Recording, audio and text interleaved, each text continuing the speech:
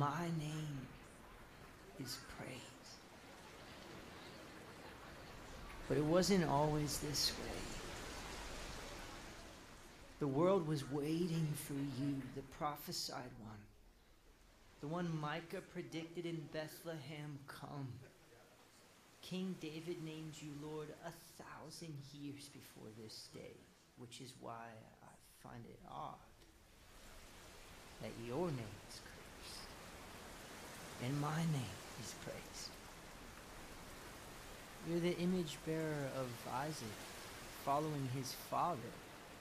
You're the one Isaiah saw as a lamb led to the slaughter. The psalmist called you a stone rejected by the builders, and Jeremiah knew you'd be betrayed for 30 coins of silver.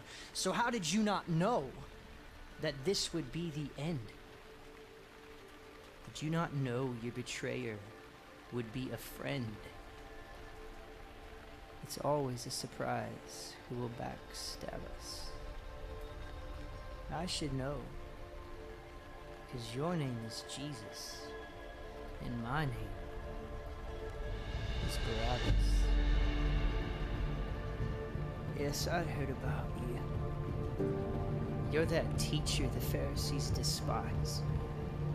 You tell the blind to go in peace right after you open their eyes. You command demons to come out. You heal the crippled and the deaf. The lepers shout your name. You told Lazarus to wake from death. But if you're so powerful, then why are you on that tree? Why am I the criminal on this hillside standing free? Why didn't you speak up? Where was all of heaven's dissent? We all know my name was guilty and your name innocent. Those should have been my chains. That should have been my robe. Now your name is crucify and my name is let him go. That was my flogging, my beating, my skin. But now your name is death row and my name is forgiven. That was my spit, my ridicule, my gasp, my worry. That was my Via Dolorosa and my burden that you carried. Those were my thorns. That was meant to be my crown. It should have been my blood that was dripping on the ground.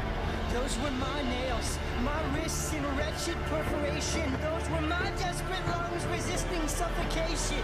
That was my punishment, my wrath, my justice on display. Do you see? My name is debt and your name is paid.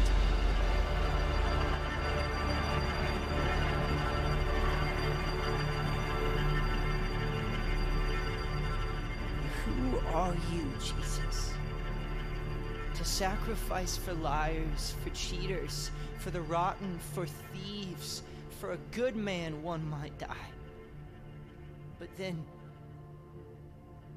why would you die for me? Do you not see my anger, my wickedness and malice? I know your name is Jesus, but do you know my name's Barabbas? Are you a friend of sinners? Why invite me to your table? Do you know I was a murderer? I am Cain, you are Abel. Are you the Father run to meet me? Because I am prodigal, unworthy, my name is undeserving, but your name must be mercy. I am Gomer, unfaithful, but you still call me bride. I am one who ran away. Your name is Leave the 99. My name is fatherless, abandoned. Your name is Welcome Home. In a world of dreadful kings, you're the king who left his throne. Do you not see? This is a scandal. How reckless could you be? That was my mocking you endured. That was my place on Calvary. That was my spear that stuck into your side. That was my sorrow, my grief, my suffering in your eyes. Years of my rebellion, years of condemnation. Who are you to hang them bearing my humiliation? That was my sin, my shame, my payment, my cost. You took what I deserved. Jesus, that was my cross.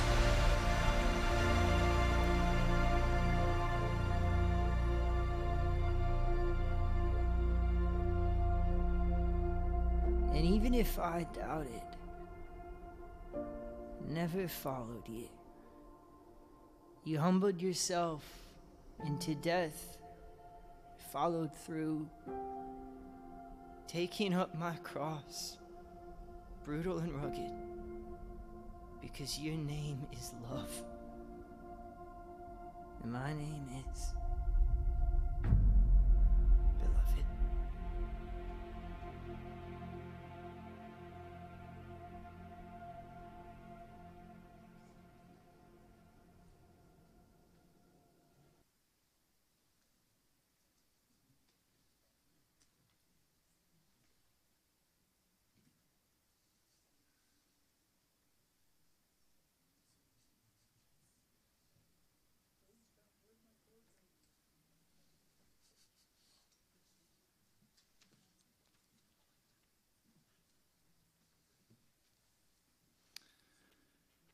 Welcome to our Good Friday service. Could you get me another light? Yeah. Tonight we're remembering and even celebrating what Jesus did for us. Tonight marks the night that Jesus would be put in the tomb before sundown, where he had spent 3 days in the tomb as the disciples wondered what was happening. Tonight marks the end of the trial, the end of the scourgings and the whippings. As we just heard this spoken word from the viewpoint of Barabbas, we see that the end result, the cross, is what makes us beloved. And that's what we're going to focus on this evening. We're going to worship a few songs. We're going to sing a few songs because we're today on this side of history. We're not as the disciples. We know the end of the story. We know why Friday is good and not bad. I was asked that today. So he said, well, what is Good Friday? And as I explained, I said, why do we call it good then? Because on this side, we understand that it was the sacrifice of Jesus that made it good. That he died, but he rose again from the grave. And that's what gives us reason to live, reason to hope, a purpose to live, and a hope for eternal life. All because of the cross. And so tonight we're gonna worship, and we're going to focus on that wonderful cross. And so I encourage you to join us as we sing. You can stand or remain seated. But let's just sing a couple of songs in worship to the Lord.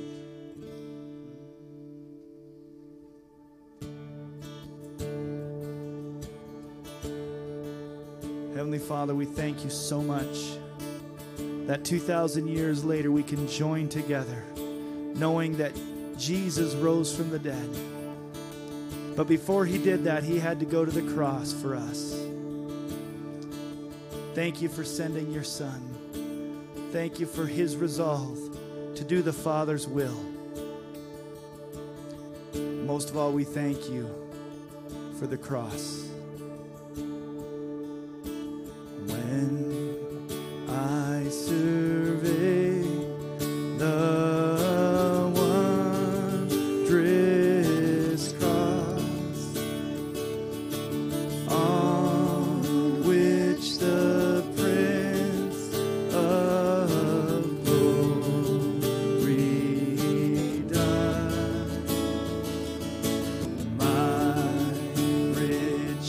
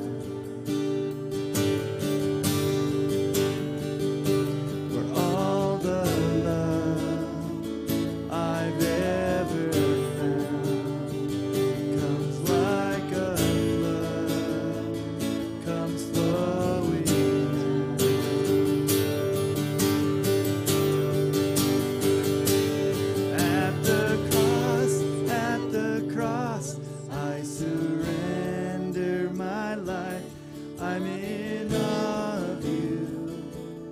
I'm in awe of you.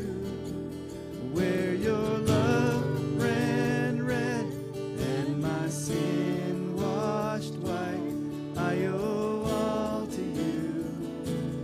I owe all to you, Jesus.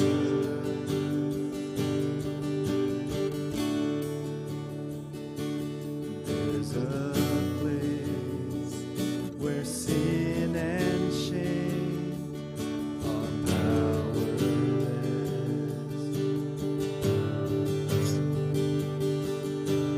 where my heart has peace with God and forgiveness.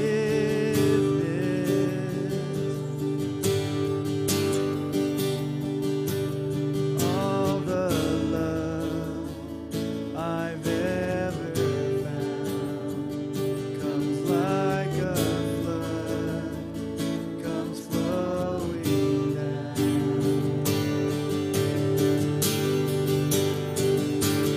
At the cross, I surrender my life. I'm in awe of you. I'm in awe of you. Where your love ran red and my sin washed white, I owe all to you. I owe all to you. At the cross, I surrender my life. I'm in awe of you. I'm in awe of you. Where your love ran red and my sin washed white, I owe all to you. I owe all to you,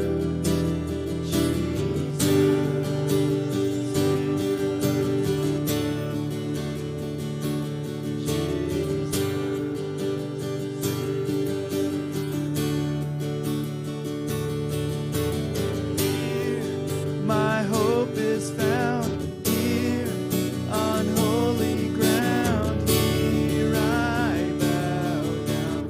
Here I bow. Here, arms open wide. Here, you save my life. Here I bow down. Here I bow at the cross. At the cross, I surrender my life. I'm in awe of you. I'm in awe of you. Where your love ran red and my sin washed white, I owe all to you. I owe all to you. I owe all to you. I owe all to you, Jesus, Savior of the world. Jesus, Savior of the world. Your love ran red. Your love ran red. Savior of the world.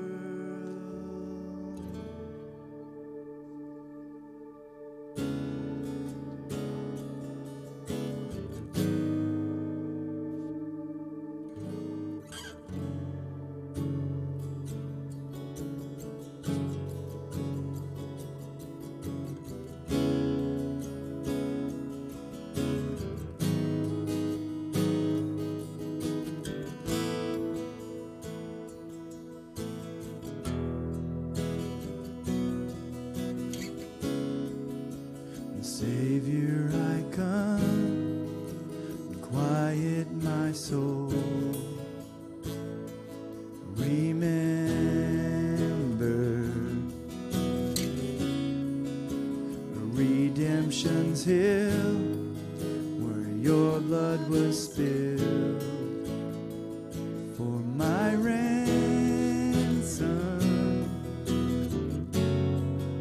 and everything I once held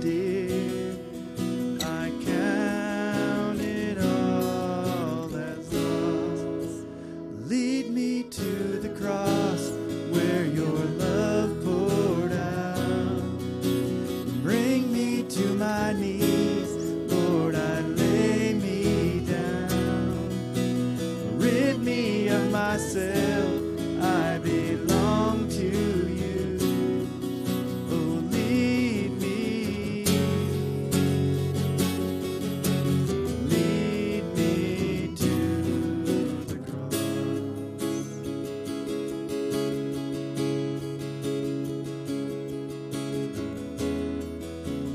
You were as I, tempted and tried. Human, the Word became flesh, bore my sin and death. Now you're risen,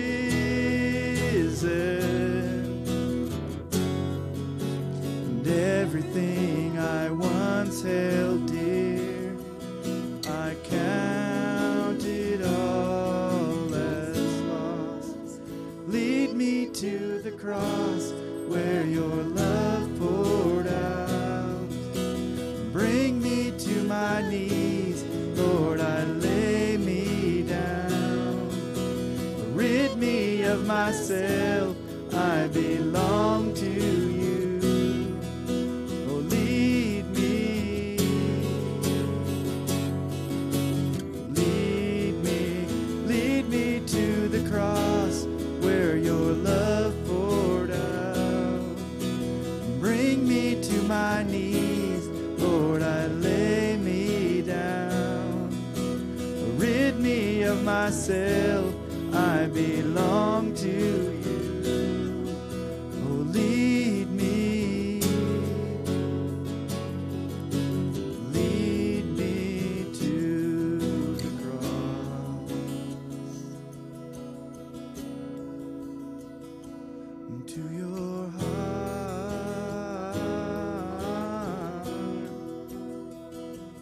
to your heart.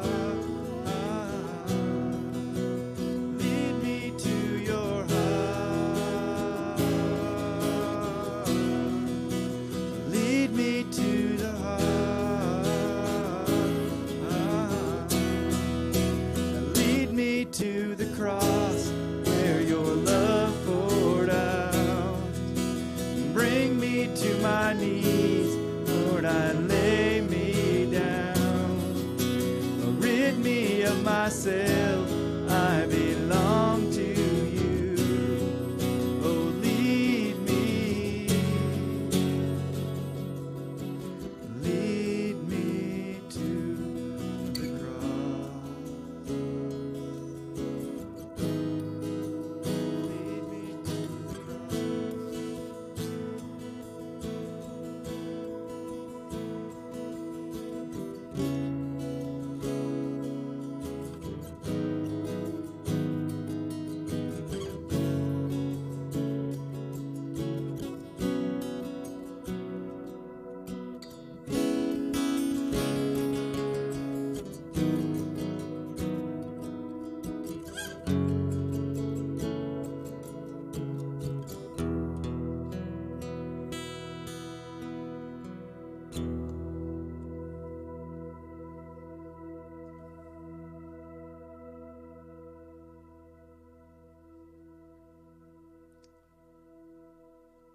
Father, we thank you so much for the cross. Father, as we spend this next time together, I pray that your presence, your Spirit would be here. And God, you'd continue to help us even understand and focus on what Passion Week is. God, as we've been reading the story, as we've been watching the videos, God, as we've been praying and contemplating, continue the work in which you want to do in us personally this week. Bless our time in Jesus' name. Amen. Amen.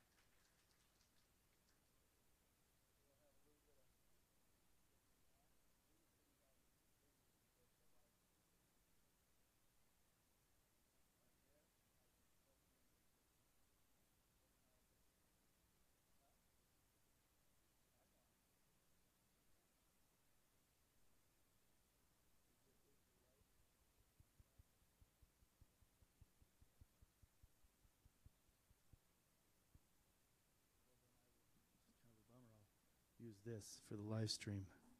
Maybe you can figure it out as we go. If you see it, let me know. I don't like to be stuck behind a mic. But those tuning in, they can't hear me if I don't have a microphone.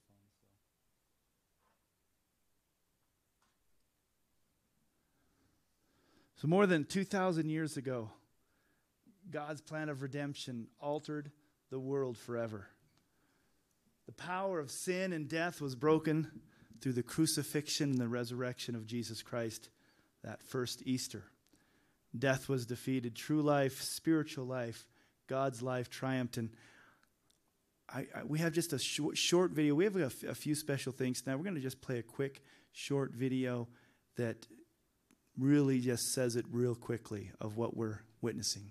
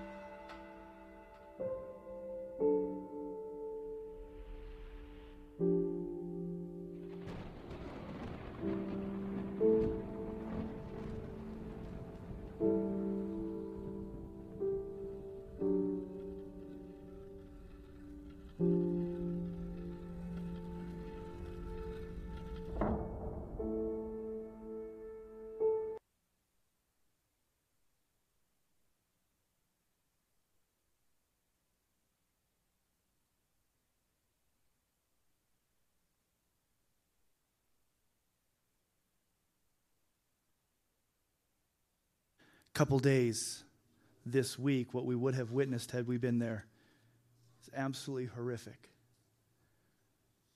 The trial, the betrayal, the beatings, the scourgings. Tonight we're going to continue on our journey that we embarked on through the events of Holy Week, and we're going to come alive as we did on Sunday to God's story. It transforms our lives and it's in our world by His grace. We started our Holy Week journey with Palm Sunday, coming alive to Jesus' life.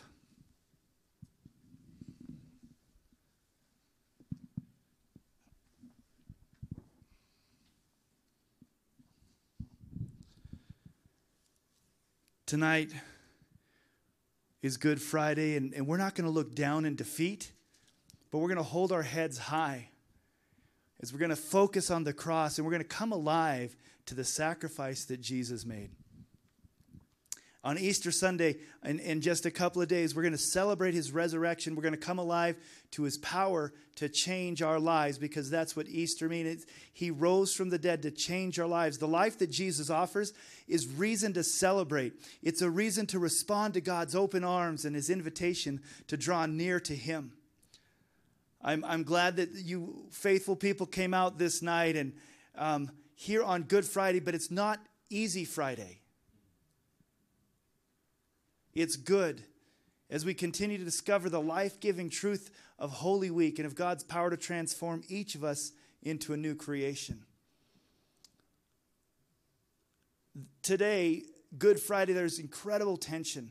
We look at the cross, a most brutal tool of Roman execution, and we call it wonderful. We call it glorious. We call it beautiful. We call the day of our Savior's death Good Friday. As difficult as it is, it's important to take a few moments to look intently at the cross of Jesus.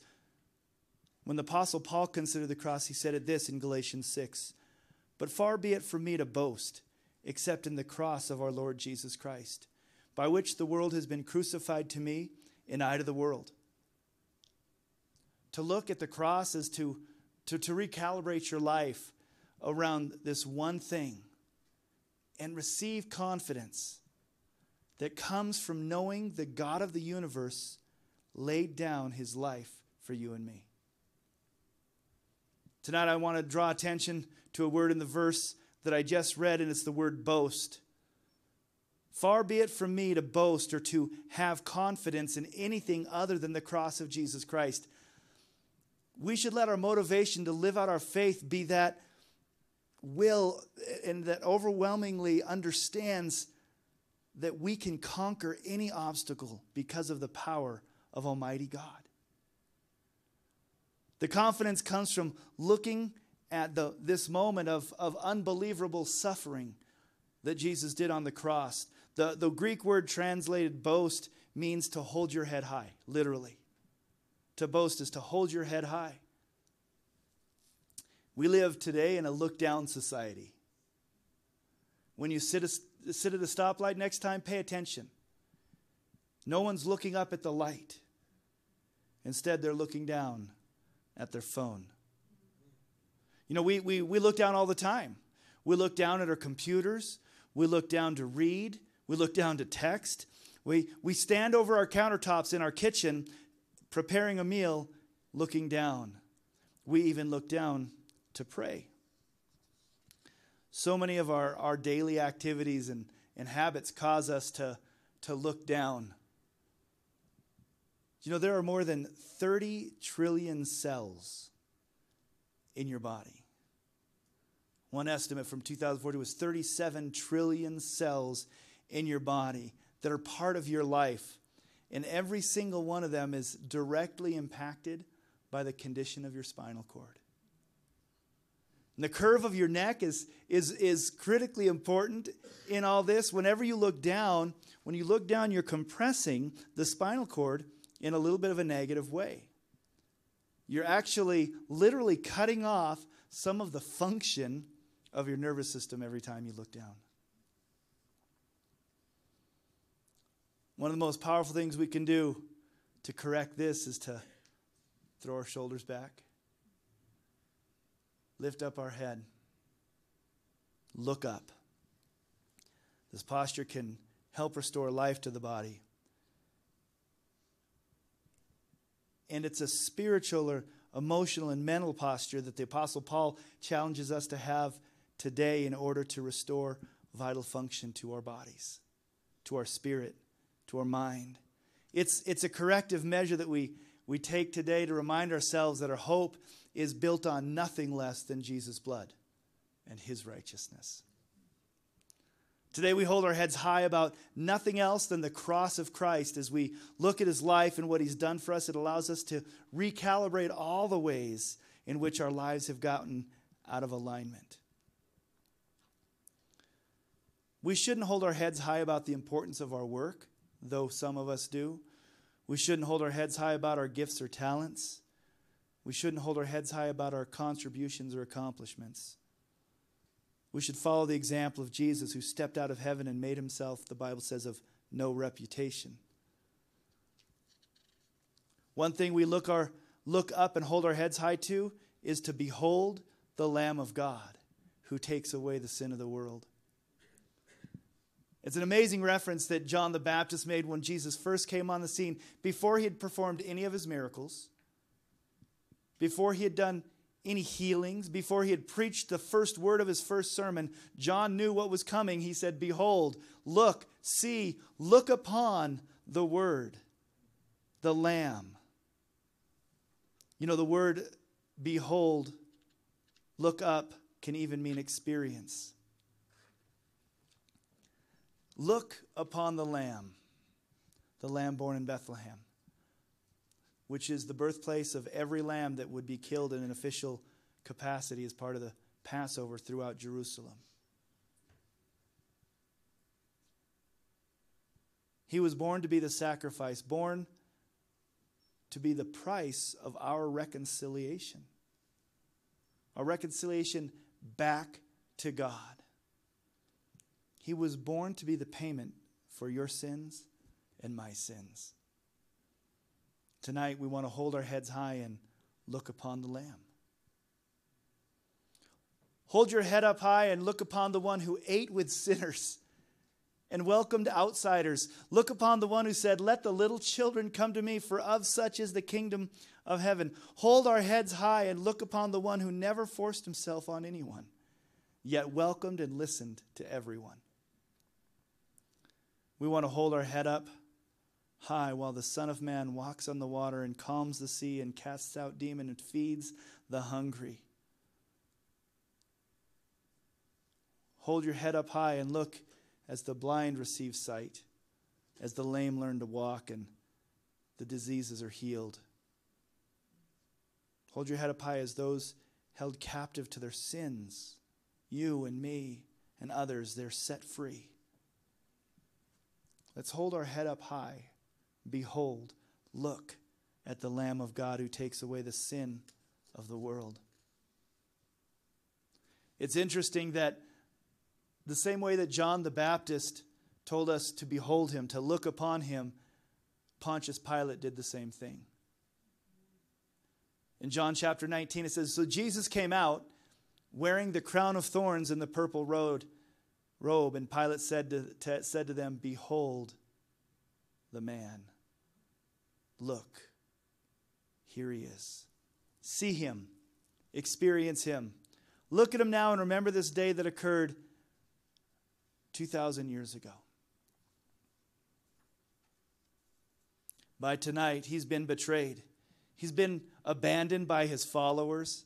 He's been denied by his closest friends. He's been whipped by the Romans. And contrary to what I've heard for a lot of years, and you've probably heard too, the Romans did not have a 39 lash limit. That was the Jews. Romans could do whatever they wanted to a non-Roman. So often they would hit until they were tired. They twisted a crown of thorns and they pressed it onto his head, and the thorns, some say, would have had spines 2 to 3 inches long. Pilate brought him forward and told us, behold the man. After all that, Pilate declared him not guilty. I guess it was just a Friday morning of Roman mockery. But the problem was that the crowd wanted more. So what do you want me to do? He asked. And they said, take him away, shouting, crucify him. I know we can't physically see him today, but as best as we can in our mind's eye, look up. Look upon him. 1 Peter chapter 1 says, though you've not seen him, you love him. Though you don't now see him, you believe in him and rejoice with joy that's inexpressible, filled with glory, obtaining the outcome of your faith, the salvation of your souls. How can we look back at such a horrific day with such suffering and death and be filled with joy inexpressible? Because it was personal.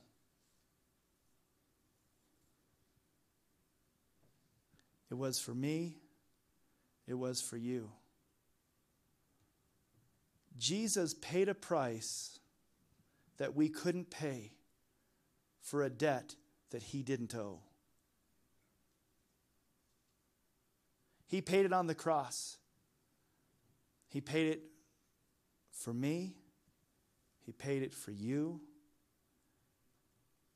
And he paid it for Scott, who's going to come and share what the cross means to him. Was that my cue? That's your cue. Come on up. So I did a video, actually, on my way to work this morning. At Rob's request, we had Bible study the other night, and he said, everybody please do a video or come up and say what the cross means to you. And, there are obvious things. I should just play the video, actually, right now. I couldn't transfer the video over to him. That was the problem. Technology, right? So I've got it here, and I'll just play it for you now. No. But, yeah, so, I thought about it, and the obvious answers are the death of Christ on the cross And, every time we see the cross, we know what that cross means. Well, when my sister and I was 8, she was 10, and in our little Baptist church in Jackson, Mississippi, a revival came through, and we gave our lives to Christ. And at that point, we both started wearing little wooden crosses. And it was kind of like our team jersey, It's kind of like, this is our team. And we were so proud of that. And, I don't know whether that was a reflection of what had happened to us or vice versa. But we started behaving differently. I started evangelizing to kids my age and maybe a little older. And the pastor actually one Sunday said, I don't mean to go on and on, but, the other day, an 8-year-old kid brought a 9-year-old kid into my office for me to tell him about Jesus. And, the cross just, it affected my behavior, I believe. And in my video today, as I was driving, it occurred to me that if I were wearing a cross today, every day, it might affect my behavior. It might affect the way I treat people. And as I said in the video, in case you ever see it, I treat people pretty well on a daily basis, but who knows? There might be more opportunity there. I might be able to see more opportunity because this is out front, So that's what the cross means to me. It's a memory. It's obviously every time I see it, it's here now, and I live with that every day, and especially this time of year. But yeah, for me, that memory sort of stands out.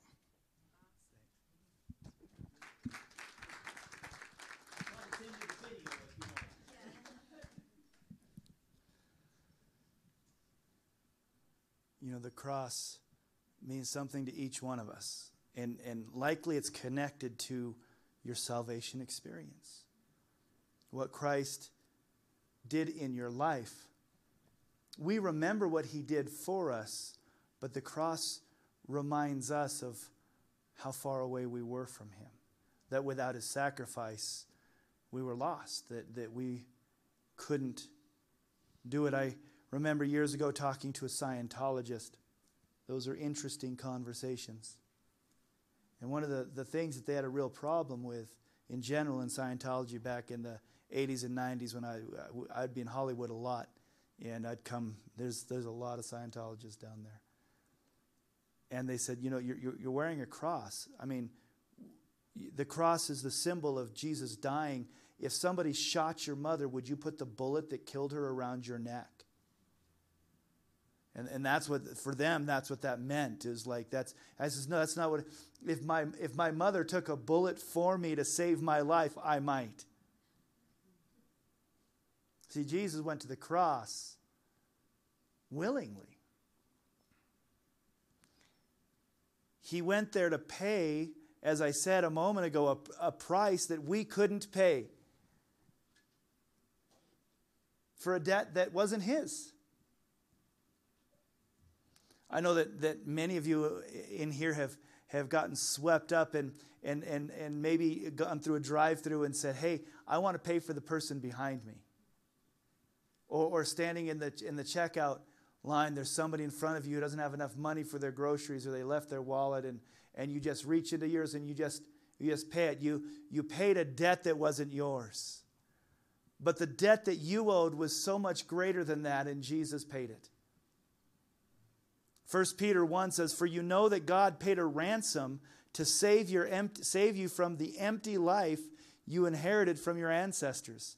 And it was not paid with mere gold or silver, which lose their value. It was with the precious blood of Christ, the sinless, spotless Lamb of God. He was battered. He was beaten. He was abused. He was abandoned with only one motivation. 1 John 3:16 says, by this we know love, that he laid down his life for us.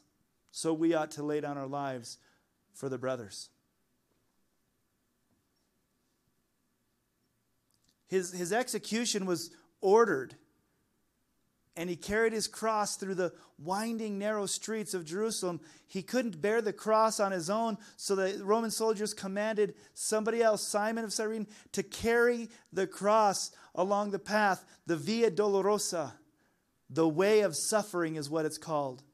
It was filled with shops and patrons, crowded like no other time of year. During the Passover, Jerusalem's population would swell by some 400%. There were hundreds of thousands of people in Jerusalem on Passovers in that time. Josephus said that they would sacrifice about 250,000 lambs. And if it's one lamb per household, it could have been 1 million plus people in Jerusalem, crowded. The intention wasn't just to crucify him as they led him through the streets. The intention was to humiliate him. The Romans were setting an example for any others who might be tempted to rebel against the power of Rome. And then his body was laid down, and it was attached to the beams of the cross by Roman nails. Lest you think it was just a 10-penny nail, this would be the nail that would hold him to the cross. And 1 Peter 2 says, he himself bore our sins in his body on the tree, that we might die to sin and live to righteousness. By his wounds you've been healed. The New Testament writers would reflect upon the cross of Jesus and declare our sins canceled with the pounding of the nails. In his wounds is healing. It's a beautiful mystery that the streams of blood from the lashing and the nails and the thorns, that would cover my sins. Even God the Father turns his head from the sin that accompanies the suffering, and Jesus is left alone to die. Jesus felt alone to die on the cross. Other video.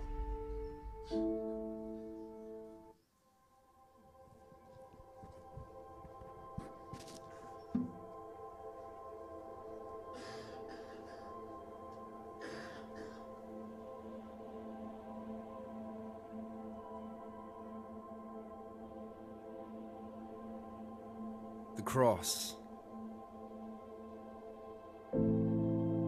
It was meant to horrify the world. It was meant for humiliation. It was meant to last for days. It was meant for slow asphyxiation. It was meant to prolong torture. It was the Roman soldier's job. It was meant to be used by Caesar, but instead, it was used by God. It was meant to stop a movement, but instead, it became the way. It was meant to act on fear, but instead, it awakened faith. It was meant to be vicious and violent, but instead, it became our peace. It was meant to uproot hope, but instead, it became the seed. It was meant to punish captives, but instead, it unleashed freedom. It was meant to build up Rome, but instead, it built God's kingdom. It was meant to discourage rebels. It was meant to stop insurrection. It was meant to put down Jesus, but instead, it set up his resurrection. It was meant to jeer and mock him, but instead it was his glory. It was meant to erase a chapter, but instead it became the story. It was meant to hold up convicts, but instead it raised up a king. It was meant to shut our mouth, but instead it's why we sing. It was meant to be a judgment, but instead it became our mercy. It's why the song of heaven is the Lamb. The Lamb is worthy. It was meant to kill an enemy, crush dissenters and diversion, but instead it became the banner of God's love for every person. It was meant to be appalling, nailing hands and feet to wood. It was meant to be used for evil, but instead it was used for good. It was meant to be a symbol of God's assassination, but instead, it became the symbol of Jesus' invitation. Come to the cross. Instead of sin and stain, you are meant to be made clean. Instead of being forgotten, you are meant to know you're seen.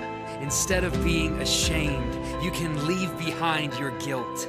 Instead of feeling empty, you were meant to be fulfilled. Instead of being broken, you are meant to be made whole. Here, Calvary is calling. It beckons you. Behold, come to the cross. Instead of being an accident, you have a purpose and a plan. Instead of being abandoned, you were chosen by His hand. For all who've said, I can't, God has said, I can. No matter what you've done, the invitation stands. Come to the cross. Instead of being doubtful, you are meant to know your Father. You are meant to be His son, and you are meant to be His daughter. You were cherished from the start. You were always in the picture. Instead of being a victim, you were meant to be a victor. The result of Jesus' blood, salvation has arrived. Instead of being dead, you are meant to be alive.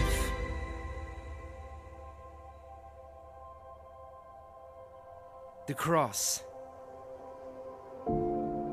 It was meant to signal death, but instead, it's a sign of living. It was meant to be the end, but instead, it's our beginning.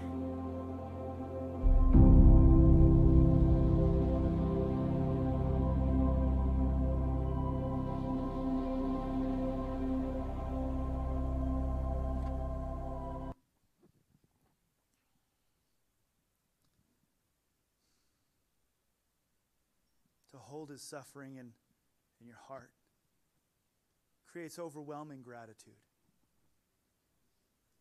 and humility.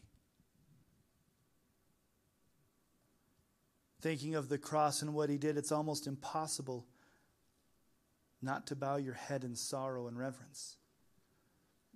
But today, this is what we came to see. So we look upon Him. This is what the writers of Scriptures talked about. This is the reason we boast. This is the reason we hold our heads high. Jeremiah says, let not the wise man boast in his wisdom. Let not the mighty man boast in his might. But let not the rich man boast in his riches. We determine to know nothing else but Jesus and Him crucified. We put our trust in nothing less than Jesus' blood and righteousness. Today we hold our heads high. We look to the cross. We come to the cross. This instrument of death became the cornerstone of victory for our lives. That is what makes this Good Friday. That is why you can hold your head high today. Hold your head high as He declares you forgiven. Hold your head high as He bears every sorrow and every grief and every pain. Hold your head high as He removes your guilt, your shame, and your penalty. Hold your head high as the one who knows you by name. And He declares that you are fearfully and wonderfully made. He boasts over you with joy, rejoices over you with shouts, dances and sings over you, and He loves you without limits. Hold your head high and know that not only is the cross empty, but the tomb is empty too. Hold your head high and declare, I've been crucified with Christ. It is no longer I who live, but Christ who lives in me.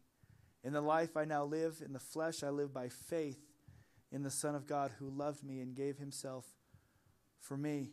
Tonight, we're reminded in the midst of the sorrow and the grief, because we know the story, that we hold our head high for nothing else but the cross of Jesus Christ.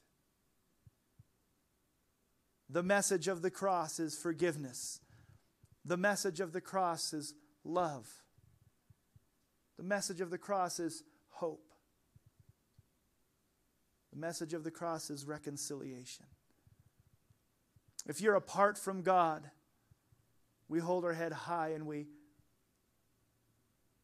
come to the cross and we receive forgiveness, mercy, grace, healing. Come to the cross.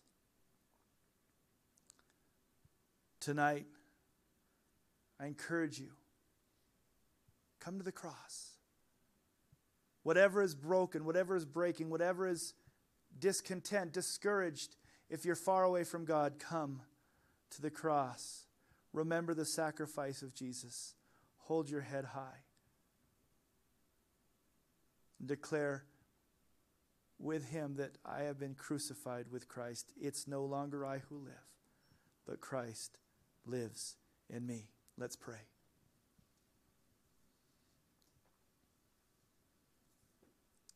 Heavenly Father, tonight we hear the call to behold the Lamb of God, to behold the cross, the sacrifice, the love. We hear the cry to come to the cross.